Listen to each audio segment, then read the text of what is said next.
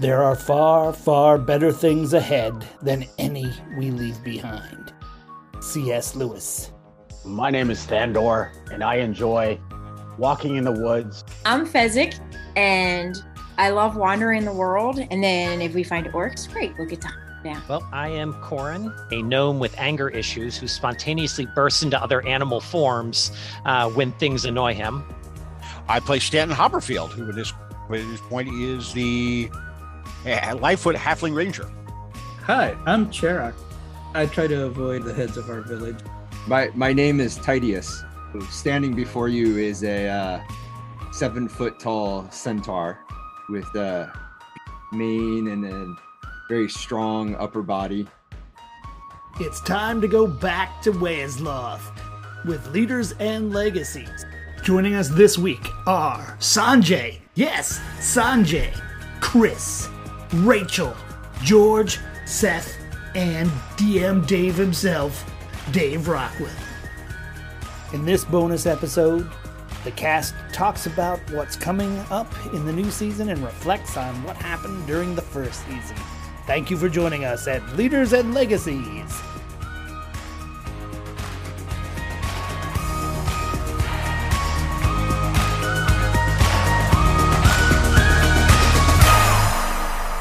So that's season 1. Awesome.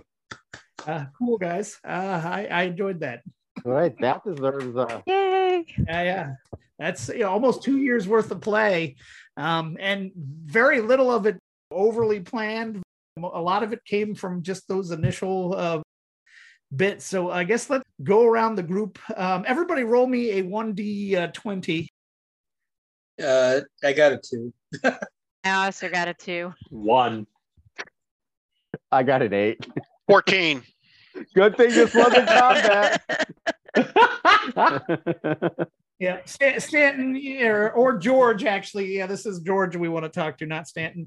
So, George, you joined us a little bit later, and actually, Sanjay, you'll kind of get the same question, so you can start mulling on this. For lack of a better system, give us some things that really excited you about this, things that you wish we had kind of done a little bit differently, and just like some things that you think, this was awesome, let's continue doing that.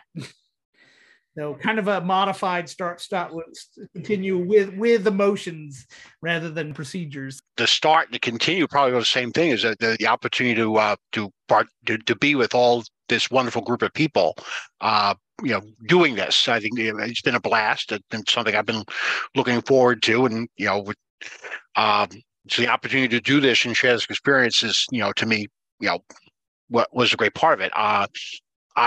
I came in late because Dave had me come in specifically to fill a role that became an expanded character that, by the end of the series, who's become, a major focus of how the story ends. So it's nice to be involved in that regard. So in one sense, I guess one of the things I would love to, do, and it's still I'm still going back now, picking up back episodes of the podcast available on many of your most popular services, by the way. Is the interactions before they met me is, I missed being a part of that. And I don't get to partake of it just like the rest of you do when you listen to the podcast. But it's been a fun experience. And I think we've all been focused on the fact as scout leaders trying to, apply the scout oath and scout law in terms of how we behave in the game and everything else like this.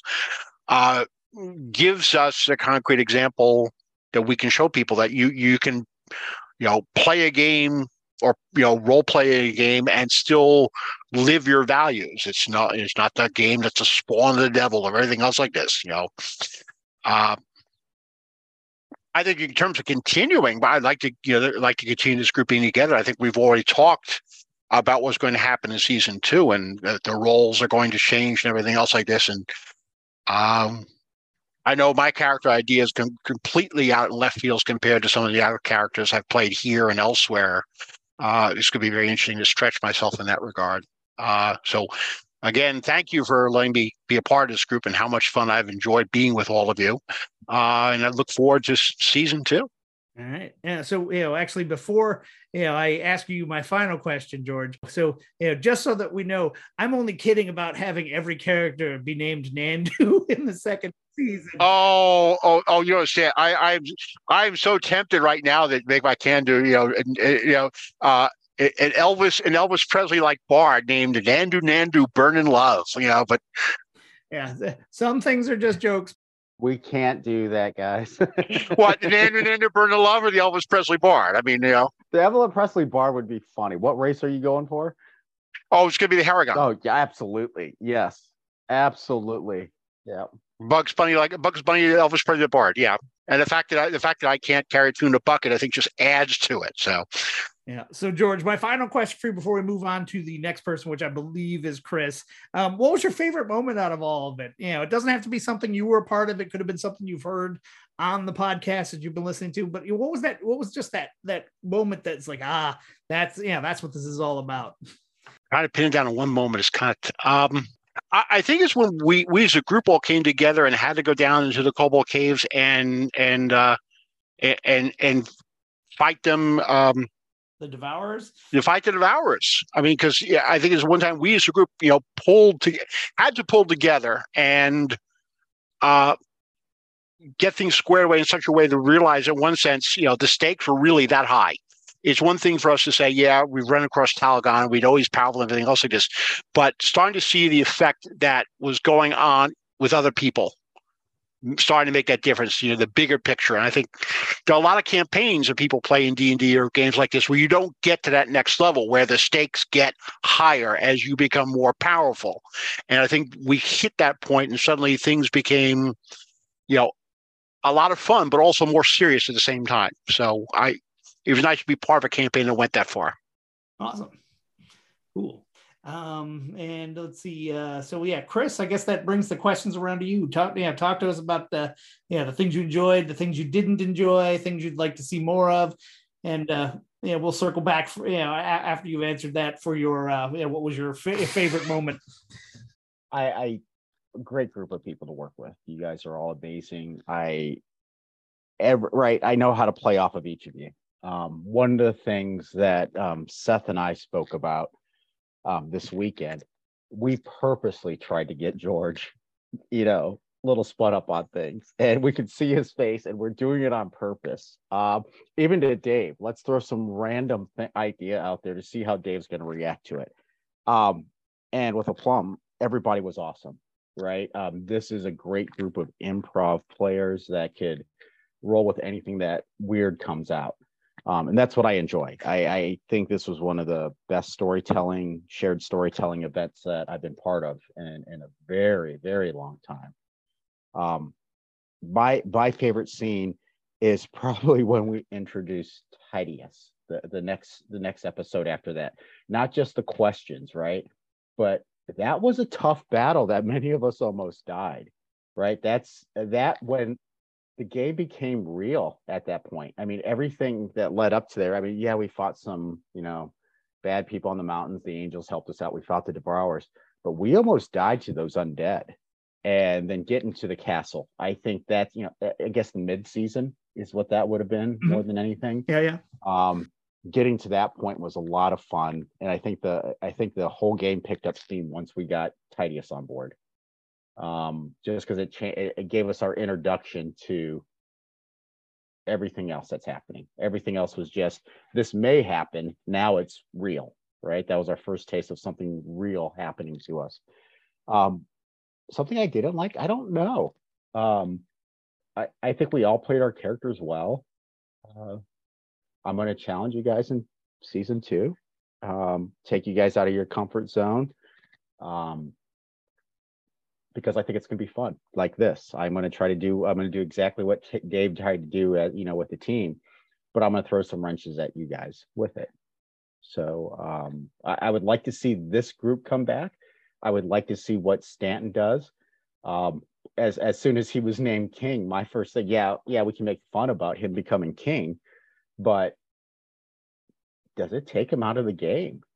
The king can't ride to battle, right? This is a Jean-Luc Picard, James T. Kirk type of situation where he shouldn't be going to battle. So I'm thinking, does George does George become Hebon? Does he play that character versus Stanton? I mean, what do we do with Stanton? Because he has more weighted responsibilities now. I am trying, Dave, to find a way to link these two worlds together from season 1, season 2. I don't know if that's something that you would want to consider doing for a season 3. And maybe not taking all the same characters, but you take, what'd you call it? Nando Burning Love, and he becomes part of the game. I don't know, but I'm working on an idea, and I haven't completely fleshed it out how to merge the two together. Yeah, when you've got some time. I mean, I know, Rachel, you read Brandon Sanderson as well as I do, and he's got his Cosmere, where all of his different magic worlds, they exist in the same universe or multiverse, depending on how you want to think about it. So yeah, it's entirely possible that we could do that. Yeah. I'll leave it up to you. So I am, one thing that I was dead set on doing for everybody is that the tree is the center still, right? So the tree of our logo is still the center of season 2. So that idea so I wanted to keep your logo the same for that. But welcome to Fairy Tales. Yeah, awesome. So Rachel and Sanjay, you both rolled a 2, right? What are your dexterities? I was thinking we should just do another roll off. If you want, you can roll off. Yeah. What do you want to do, Sanjay? Roll off or dexterity?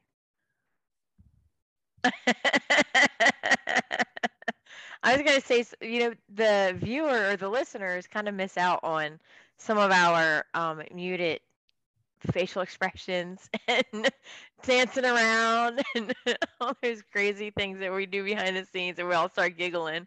And it's like they don't even know that's happening. And it's like, man, they really missed out on the fun part.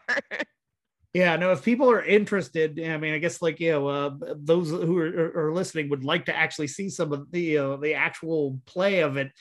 I can, put some select episodes up on a YouTube channel, for us. I don't think I have all of them, because I think towards the beginning I was trying to make sure I actually still had space in my hard drive when it was over. But I got lazy after a while, and I think I have the vast majority of the actual videos to go with the audio. So why don't we roll off, Sanjay and Rachel? So we're gonna do Sanjay, high or low? What do you want to do?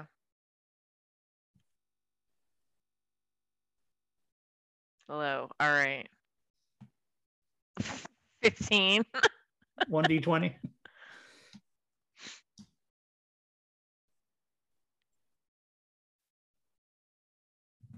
Oh, all really not fair.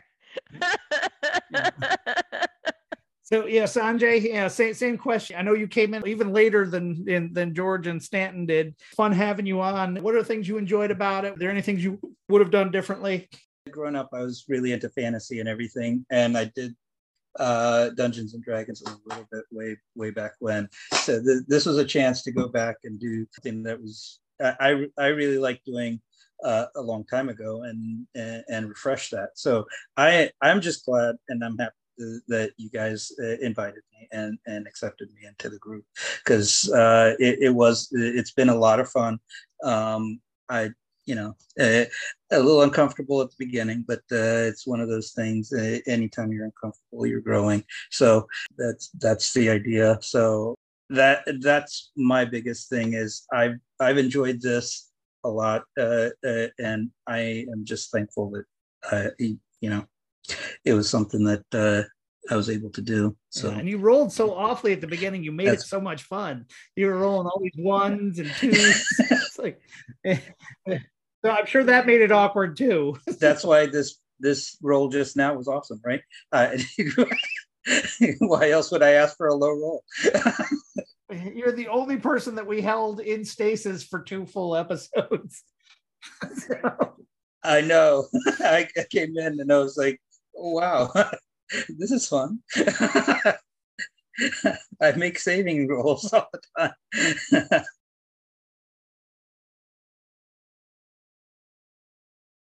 No, but yeah, your character probably was the one that showed the greatest growth, because everybody else was already adventuring. You were just kind of a sorcerer that was hanging out in a temple, and now you're a community leader. So yeah, that hopefully also shows one of the things that we want out of scouting, which is to start with something simple and grow into a hardworking servant leader. Exactly. A guy got to spread his wings, and now he's rubbing shoulders with a king, right? So you did start off hanging out with a dragon.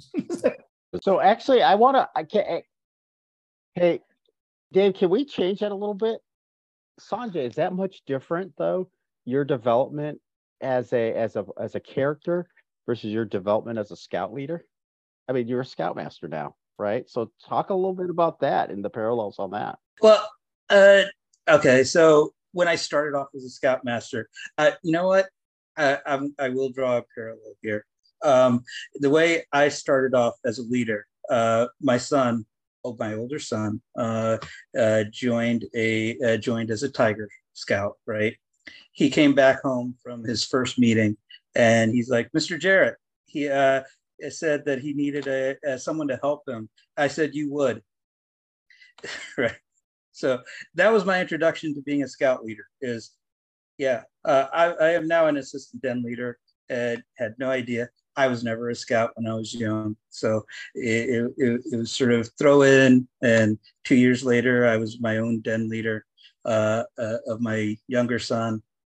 Go through that, assistant cub master. Then when they cross over, I was on the committee, and then ASM, and then 5.5 years ago, I became the scoutmaster. Also went to Wood Badge for the first time. That was awesome. It sort of threw me in with a bunch of people that were playing at a higher level in scouting. That that's part of it.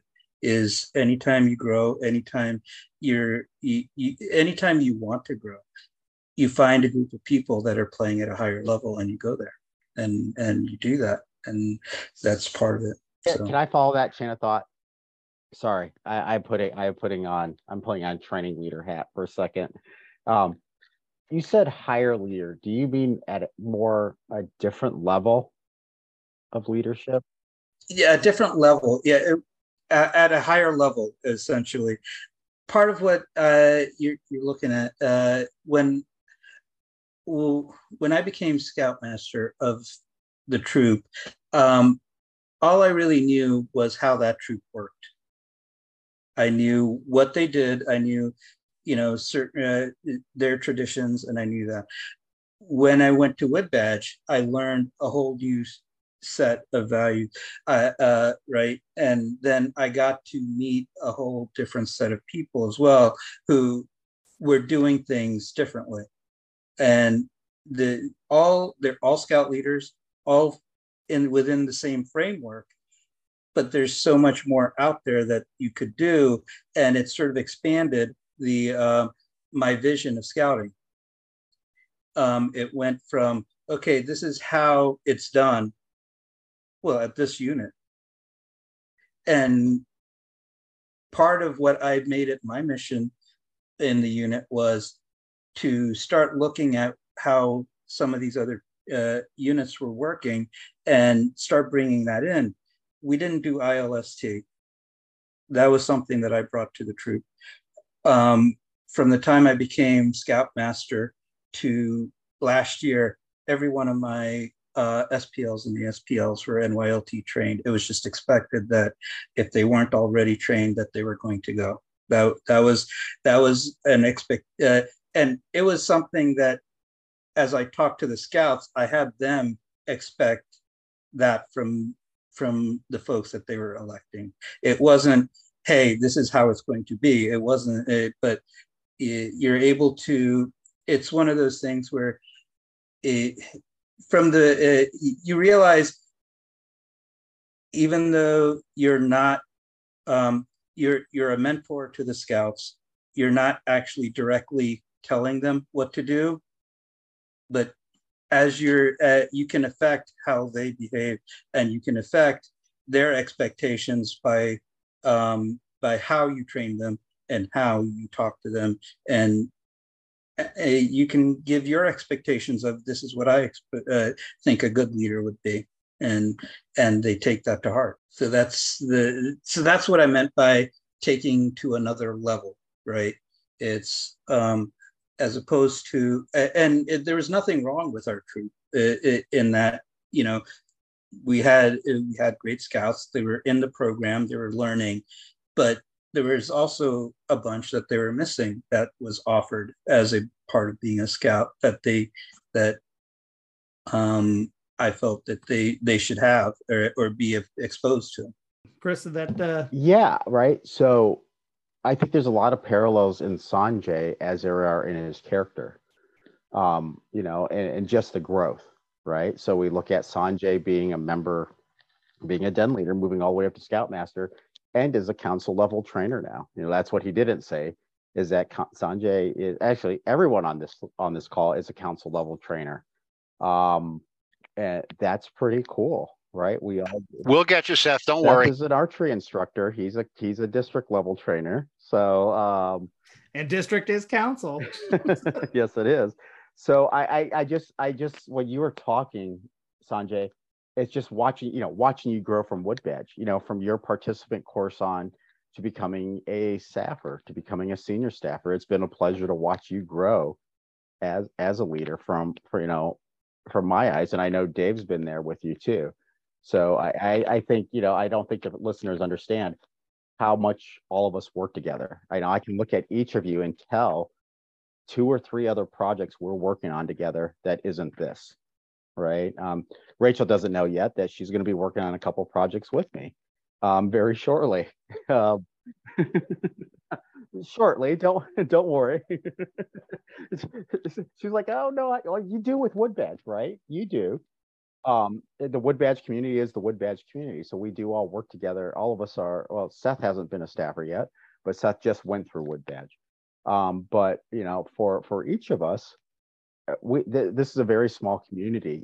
I know if I need something, I'm calling Sanjay, George, or Dave if it's a council level training event. Now Rachel's part of that, and Seth is going to Philmont with me and watching him grow his ticket. And one of his Wood Badge ticket items, one of his goals that he's trying to do in scouting is to bring role playing to scouts. This weekend, I was hiking with some of those scouts that he's going to test this out on this summer with us when we're out in New Mexico. And I told him I couldn't be more proud of the Dorkfest conversations that were going on. They were playing Dungeons and Dragons as we were walking. Well, what's your DC hit class? And they're like, I don't know. I don't have my paper in front of me. Right. But it was just like, it was the funniest thing. And then leaders and legacies came up all the time. Right. So it was funny. Yeah.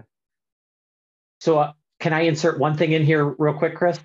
Did you hear what the t-shirt that they wanted to make for the trip was? A D20 die with 1853 written on all the squares that says "Nerds Unite" or "Nerds Assemble." That's funny. I figured we could probably do that, right? Well, I don't know if it'll be a 20. It'll be something where we could have 1853 as the numbers. Yeah, that's actually a really good idea. Yeah, okay, that sounds cool. So, Chris, any other points about Sanjay's experience? No, it was just watching. It was different than the rest of us, right? I think even with George came in a little bit later in the game, and Titius came in late in the game. But just watching Sanjay's character really grow in the leadership of his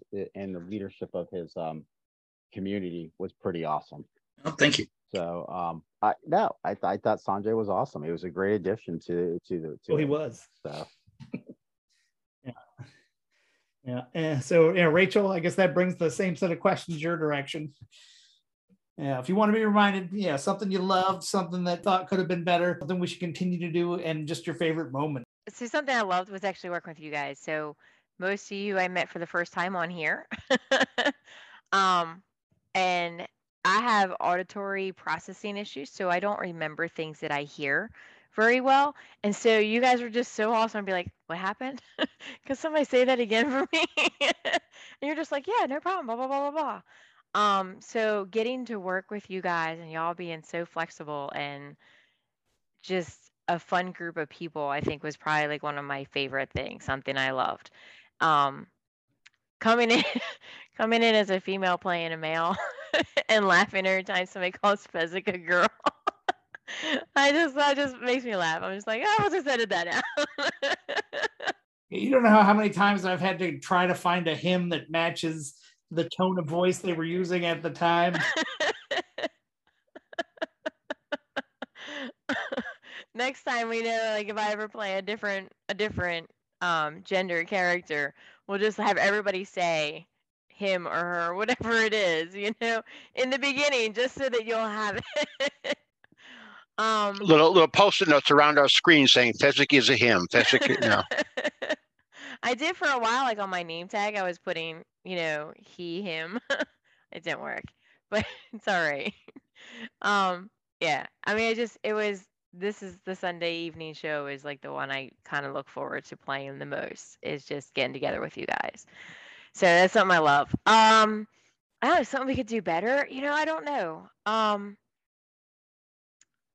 would say if it wasn't a podcast, I get lost, like on all the battles and all the names and all that stuff, like maybe a glossary of terminology of people. But being that it was a podcast, I finally committed myself one day on my long drive to New York, and I sat there in the car and I like listened to episode after episode after episode, and I was like, oh right, yes, that's who that guy was, you know.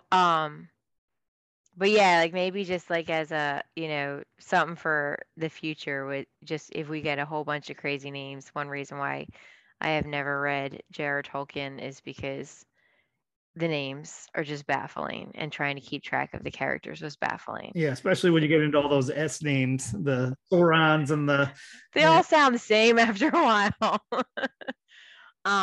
Yeah, so that could be something that would be helpful, is just an internal glossary of who's who. Yeah, your little yearbook would, it probably wouldn't hurt too, because I think, many times I had to go, what was the last episode, and go back and, cut through. And poor Harrington, I think we even forgot he was the last battle. No, we didn't. He was traveling with Titius. Oh, that's right. Yeah. So, but yeah, he didn't. Well, he and Hazash, were with us, and she didn't get a send off either. Yep. But you can record that separately. So yeah, well, yeah, it's all me, so I just talk to myself as we work our way through the battle. Yeah. So how about what was your favorite moment of all the things you've either remembered playing through or just listening to it, and on the replay? I don't know. Gosh, I mean, because we kind of talked about this already. I don't want to say the same thing, but I found it interesting that George said the battle down in the Cobalt area was one of his favorites, because I remember playing that and thinking, I have no idea who these people are. How do I know I trust them? From a character perspective, right? And I found it interesting to be like, okay, we're just going to have to, like, this is what I'm going to do, and just hope that everything else and everybody else like sees what we're doing and they just kind of follow along, right? So go ahead, George. And that's the point, is that we started to hit where the point the stakes were getting higher, because we did not know or could not know how everybody else was going to react. For the most part, a lot of campaigns, it's that small little group of people, who the bad guy is, and you go accordingly. But we were in a situation where we did not know. You and I were in a house with a family where we didn't know whether they were going to be grateful we freed them and everything else. Like, it turns out they were rather scared, because they didn't know how, they were afraid they got chased out of the house, they would be regarded as collaborators or everything. So that's where the stakes started getting bigger, and that's why I thought it was interesting. Go on. I'm sorry. No, you're good.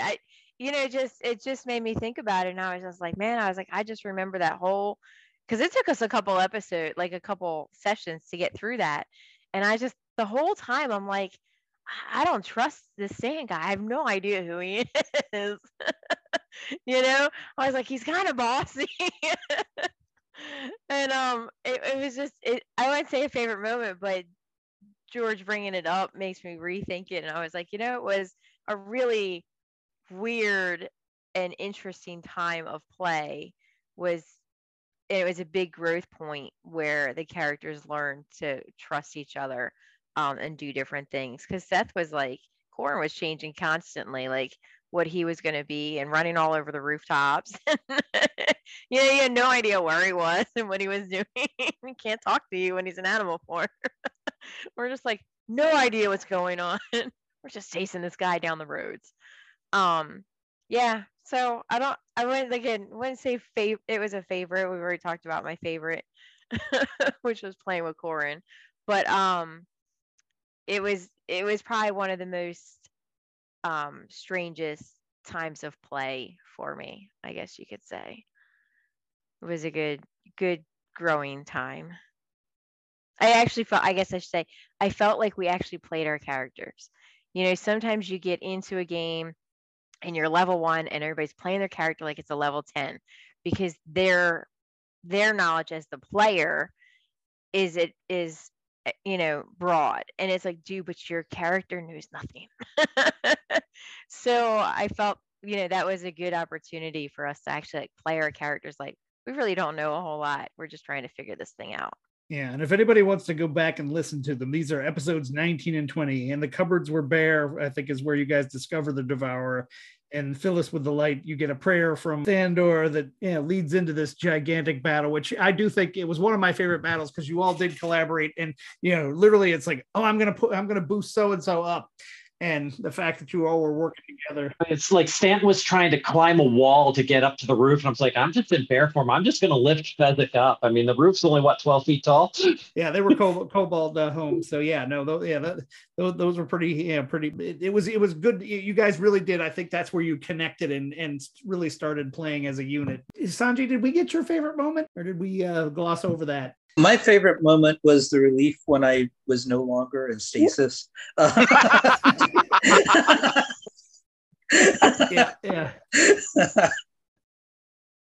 Yeah, and you got to have some fun moments with a fireball. I think shortly thereafter. Yes, and then later I got to use the awesome fireball a few times, so that was great. After narrow escaping Corin's wrath. So Corin, I guess that's a good transition to you. Same questions for you. You have to give him a moment to catch his breath because he was drinking something when Sanjay was talking and he nearly choked in his own water. Give him a moment. So my favorite part of this, and probably the most growing part of this, I know throughout this entire season, we've talked about the fact that I modeled Corin after my son and after a couple other scouts that I know that are like that. I'd be lying if you obviously can't tell that it's also partially modeled after how I was when I was that age. But when I joined this group, I mean, I look around and granted, I had played a little bit with George and with Chris and with Dave as well at the beginning, but I'd never met Rachel. And I look around at the group and seeing scoutmasters and district leaders and district commissioners and wood badge instructors, and I am an assistant cub master. My job entailed whatever the scoutmaster or the cub master didn't have time for. I'm a filler leader. I will be honest, I personally know I am not organized enough to be a district leader, so I know my limits. So when I got on this game, A, I get camera shy. B, I get very nervous with the presence that I'm surrounded in. The knowledge that you guys have to impart on all the people made me a little jittery. So when I signed up to play Corin, the ADHD poster child for crazed gnomish druids, I didn't know how that was going to be received. I knew you guys would be cool with it and like play with it, but I was wondering if his antics at some point in time would get frustrating, or you'd be kind of like, okay, enough, play him like a normal druid now. And I was kind of, after, I would actually say right about the time we were going into the Kobold Hold, not to keep circling back to that, was when I kind of realized I knew Chris would never call me out on it, and Rachel was playing along with how Corin was acting, and George was doing the tolerant father routine very well. And then Sanjay came into the mix and started to see how crazy Corin was and was playing along with it. It's like, okay, I can actually be cool and be the little insane ball of energy that Corin is.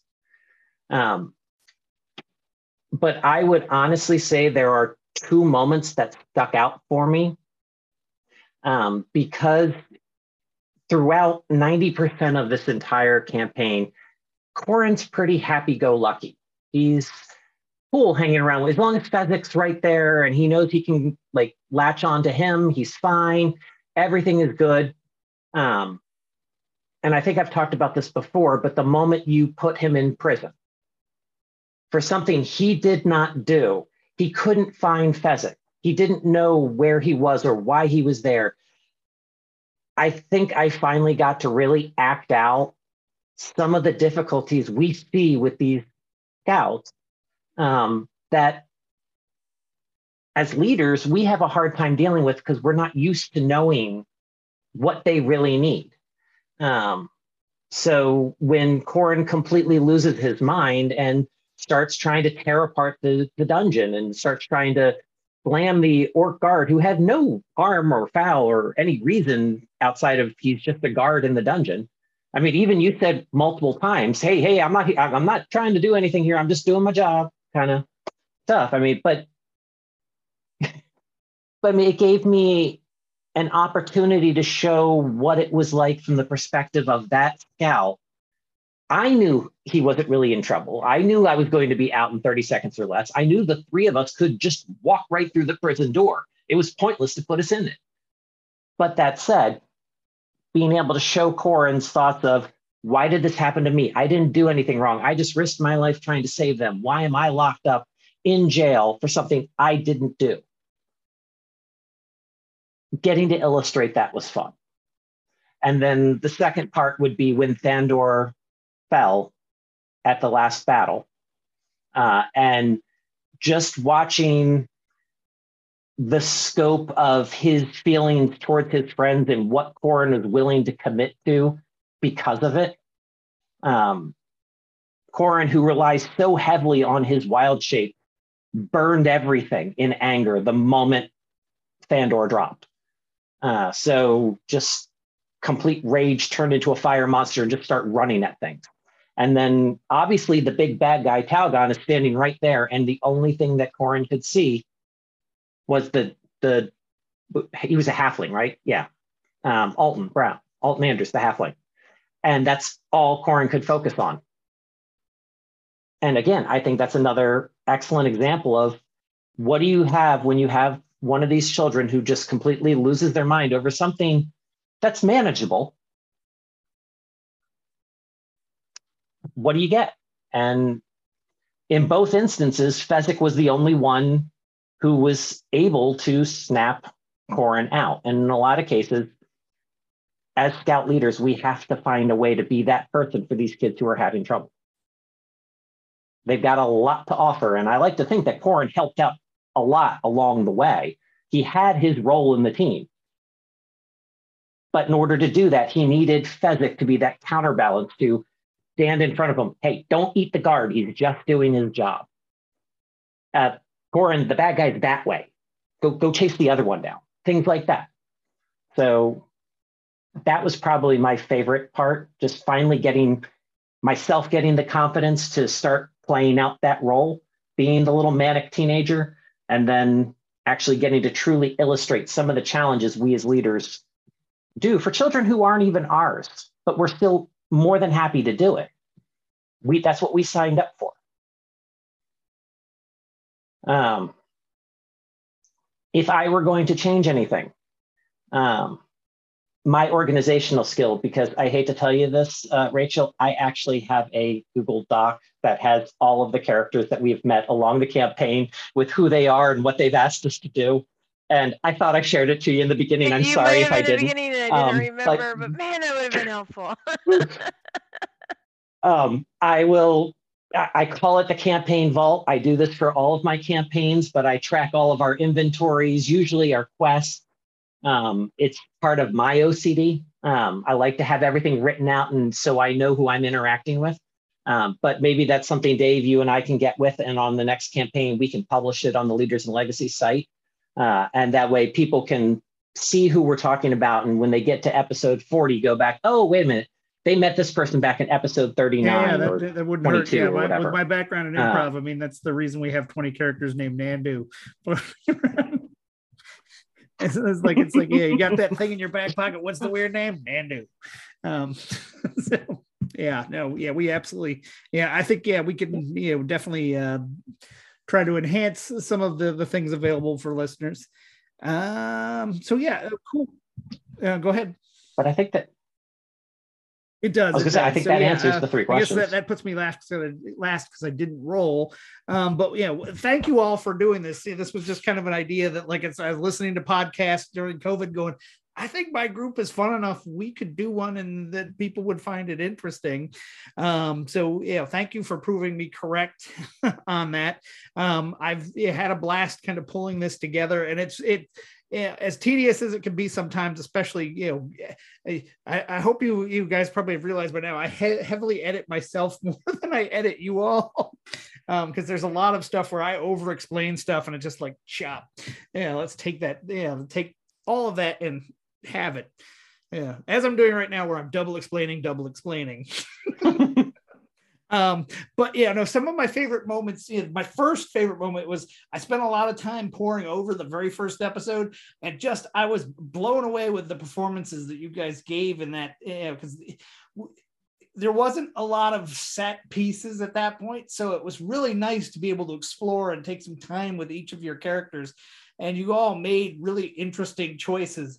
And, Rachel, you were kind of the easiest one to set up because you had this orc fixation, and it's like, if she wants an orc, we'll give her an orc, but yeah, make it one that she may want to hesitate on killing, because I think there's some good storytelling that came out of that. So all three of those performances were amazing, and I think really set the stage for everything that came to fruition after that.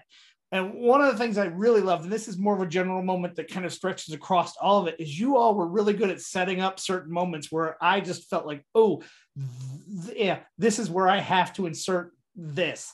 So yeah, the prime example of that is when Thandor and Fezzik are talking about the glowing club at the, I think it's the end of, or the beginning of episode 3. So you all are, talking about, you just found this glowing club, and you're like, isn't that neat? And I'm like, I'm thinking to myself, that is really neat. And I'm like, wouldn't it be cool in that second is somebody actually verbalized that? And that's how we got Anton, is I had this halfling barbarian older dude, but it became this younger dude just out of the, hey, that is cool.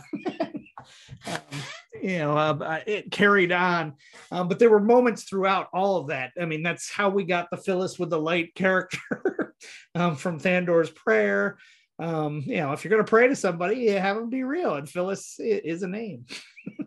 And actually half the fun is listening to the story that you all would kind of roll out, and I would be able to pick something that is like, oh, that theme seems to fit, and it made naming these episodes a lot of fun. So you guys really, I think, gave me a lot of material to work with.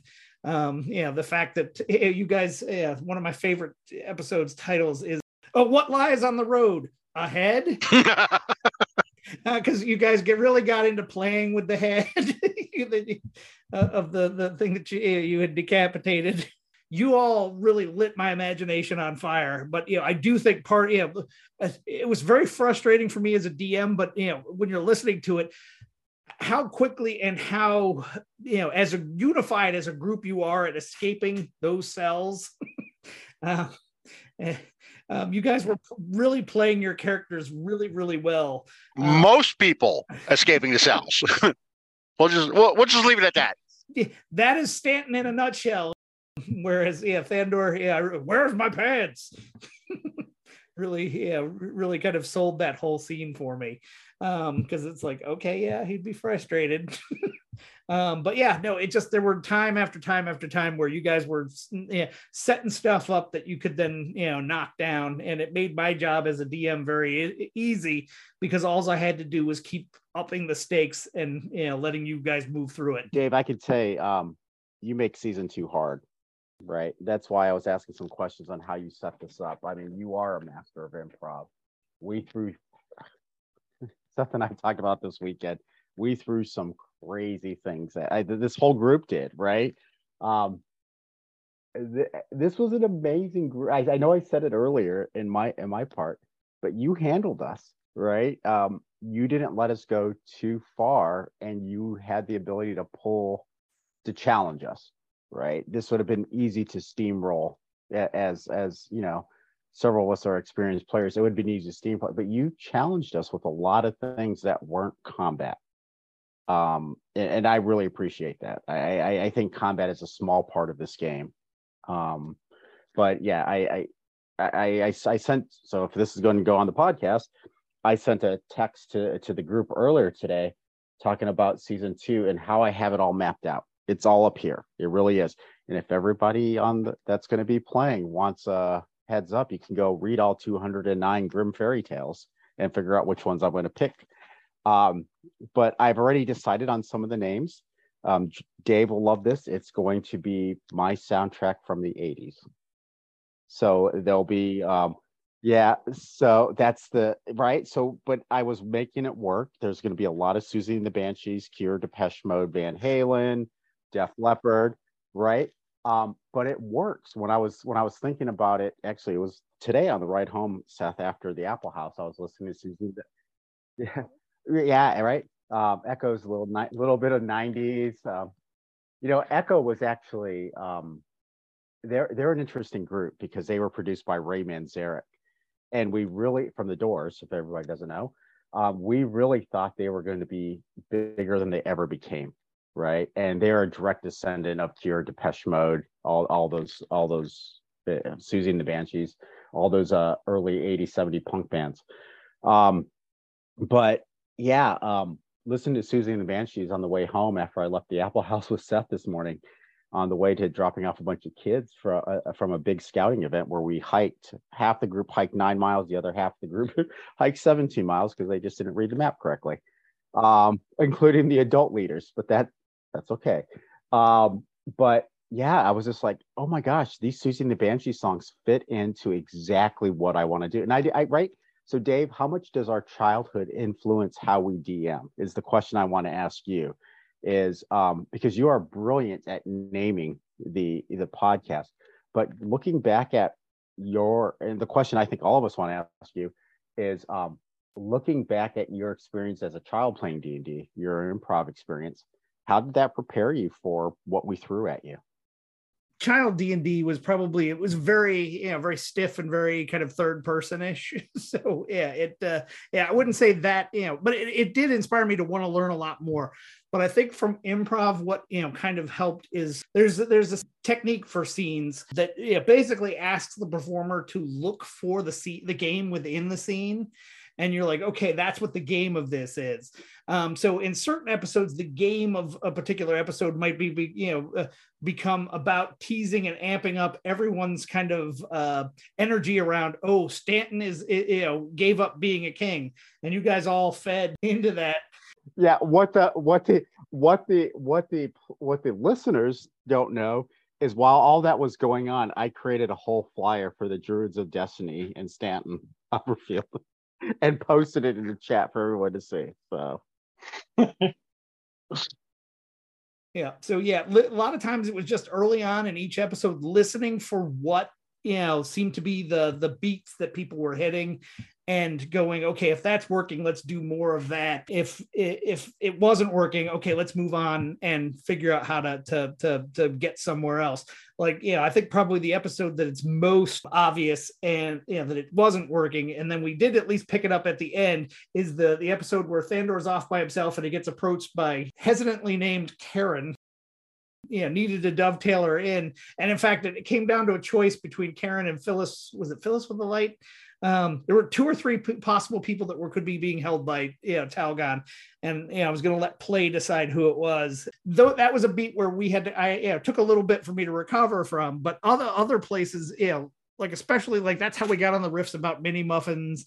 there were just times where, you know, like the battle that got you all into the Orc Grove had some nice beats where it needed to be scary, but it also needed to be funny, which that, you know, for me, the funniest moment is when you guys decide Omega is throwing, you know, little stones back down that you use to do damage, and you throw them back at him. Yeah, that to me is just, yeah, perfect, you know, character play, because it's like, yeah, here's somebody trying to troll you and you trolled him right back.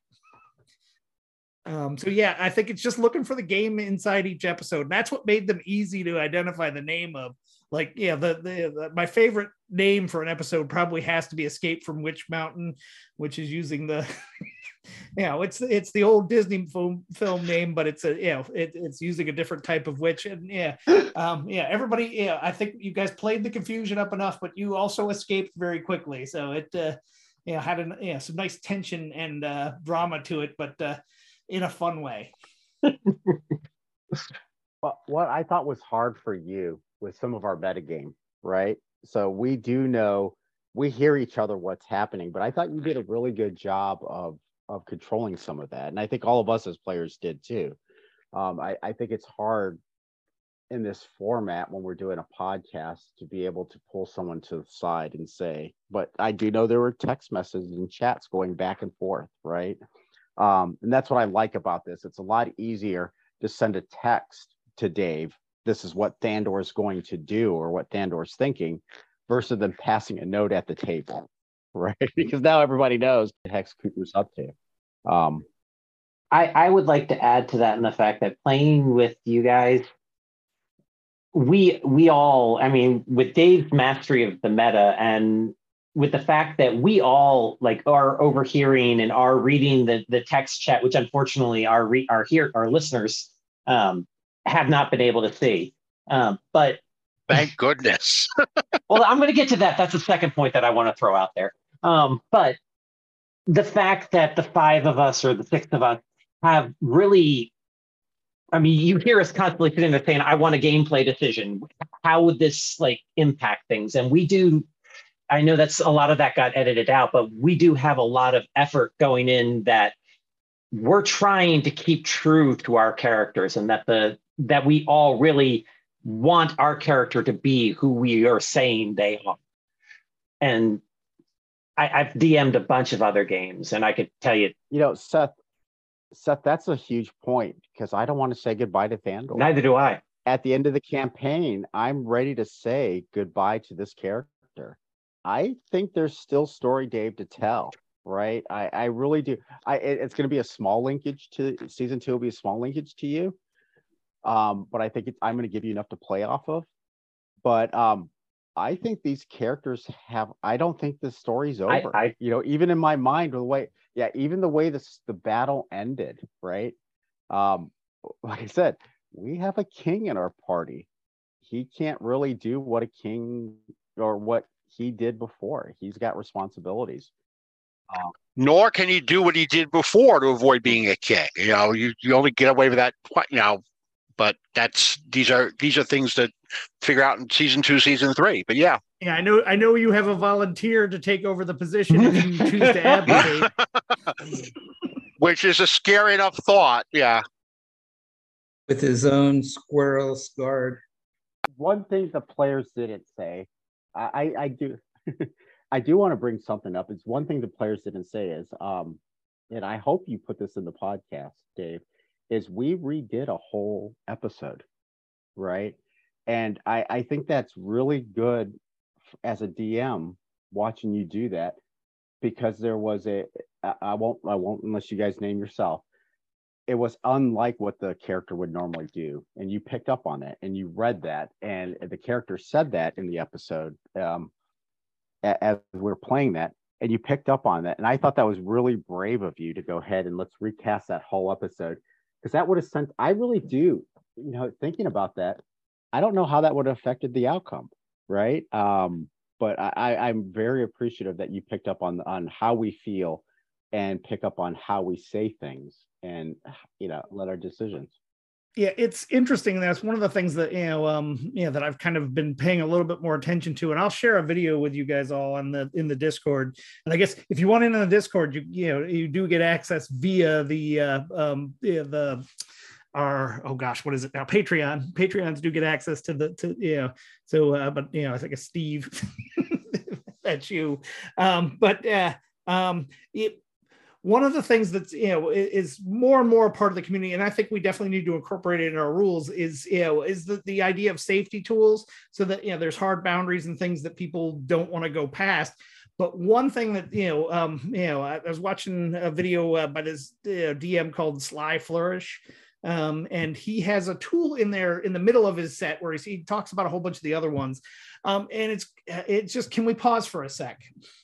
And that gives anybody the time to, it could be just kind of a reset. Are you sure we want to do this or that? And, can move on, or you can raise it's less threatening than some of the other ways, so that way we're all feel empowered to kind of back away from something that, I don't want to make anybody uncomfortable at any point. I know, there were a couple times where, I was worried, I guess we'll say. And, definitely the one where we reshot the whole episode, from a different angle, I think was necessary to preserve the integrity of your characters, as well as just, I'd gotten an idea, but I hadn't, I had planned it in a vacuum. But, Dave, we reshot that because you heard what we said, right? And that was very important, that it didn't fit, right? I think all of us understand where you're going. It was funny to the players at that time, except for the one player, but it was funny to us, and I think it would have made it would have added to the I'm trying to find a good word. It would have added to the show. It would have, right? But it didn't feel right for the player that directly involved. And I think all of us appreciated that you were able to say, let's go ahead and go back.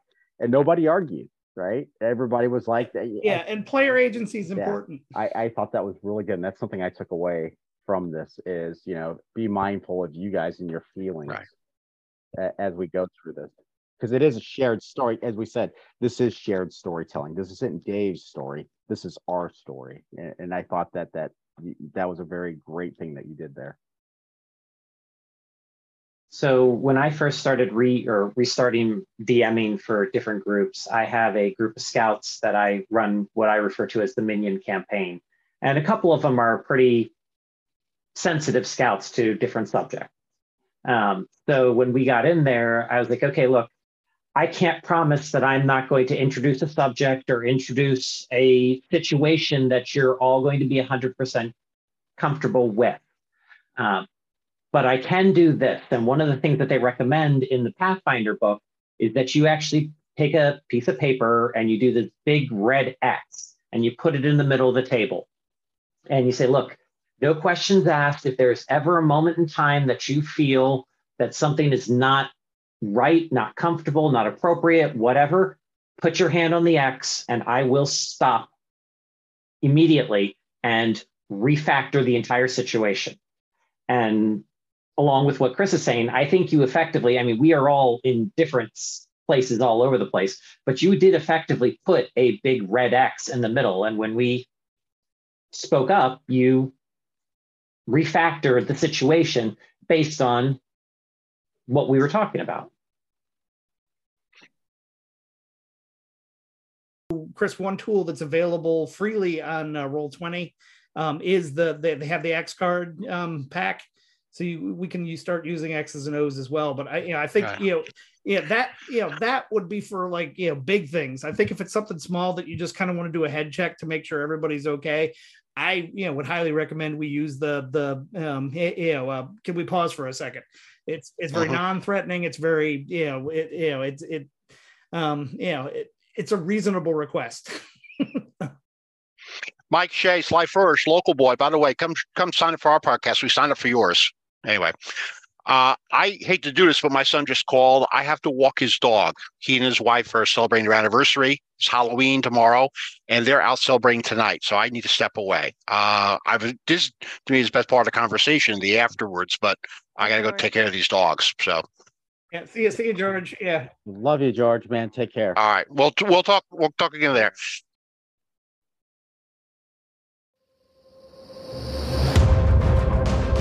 And now it's time once again for your Dungeon Master moment with our very own Dungeon Master, Dave. Leaders and Legacies would like to thank you for joining us for Season 1. Season 2 will be coming out in January of 2023, so look forward to seeing those episodes. Might even be able to see them live streamed, but we'll talk more about that as we get closer. So thank you for joining us. If you have questions, you can always email me at dave.rockwell.email@gmail.com. There are many different ways that you can support Leaders and Legacies. Number one, by joining our Patreon at patreon.com/leadersandlegacies. You can also give us a 5-star review on your favorite pod-catching platform. Leaders and Legacies has merch available at tpublic.com/leadersandlegacies. Usually there's about 35% off. Sometimes it's only 20, sometimes it's none. But yeah, just wait for a sale. We'd love to have you purchase some of our Leaders and Legacies merch, which is, of course, extremely beautiful thanks to the amazing artwork of Catherine Evans, who designed our logo, and Jenna Vincent, who designed our amazing Gateway of the Gods image. If you would like to purchase those things, just head over to TeePublic right now so you can purchase posters, t-shirts, all kinds of crazy merch. It's available there at TeePublic. If you would also like, you can visit us at leadersandlegacies.com. You may also follow us on Twitter at LeadersInLegacy. Too many letters to put the whole title. So we are also on Facebook. Also, if you'd like to play D&D with me, you can head over to startplaying.games and sign up for either one of my campaigns that'll be starting up in January. Also, maybe teaching some improv classes over there for role-playing. You can also hire me as a DM for your particular group. Look for all the links in the show notes down below.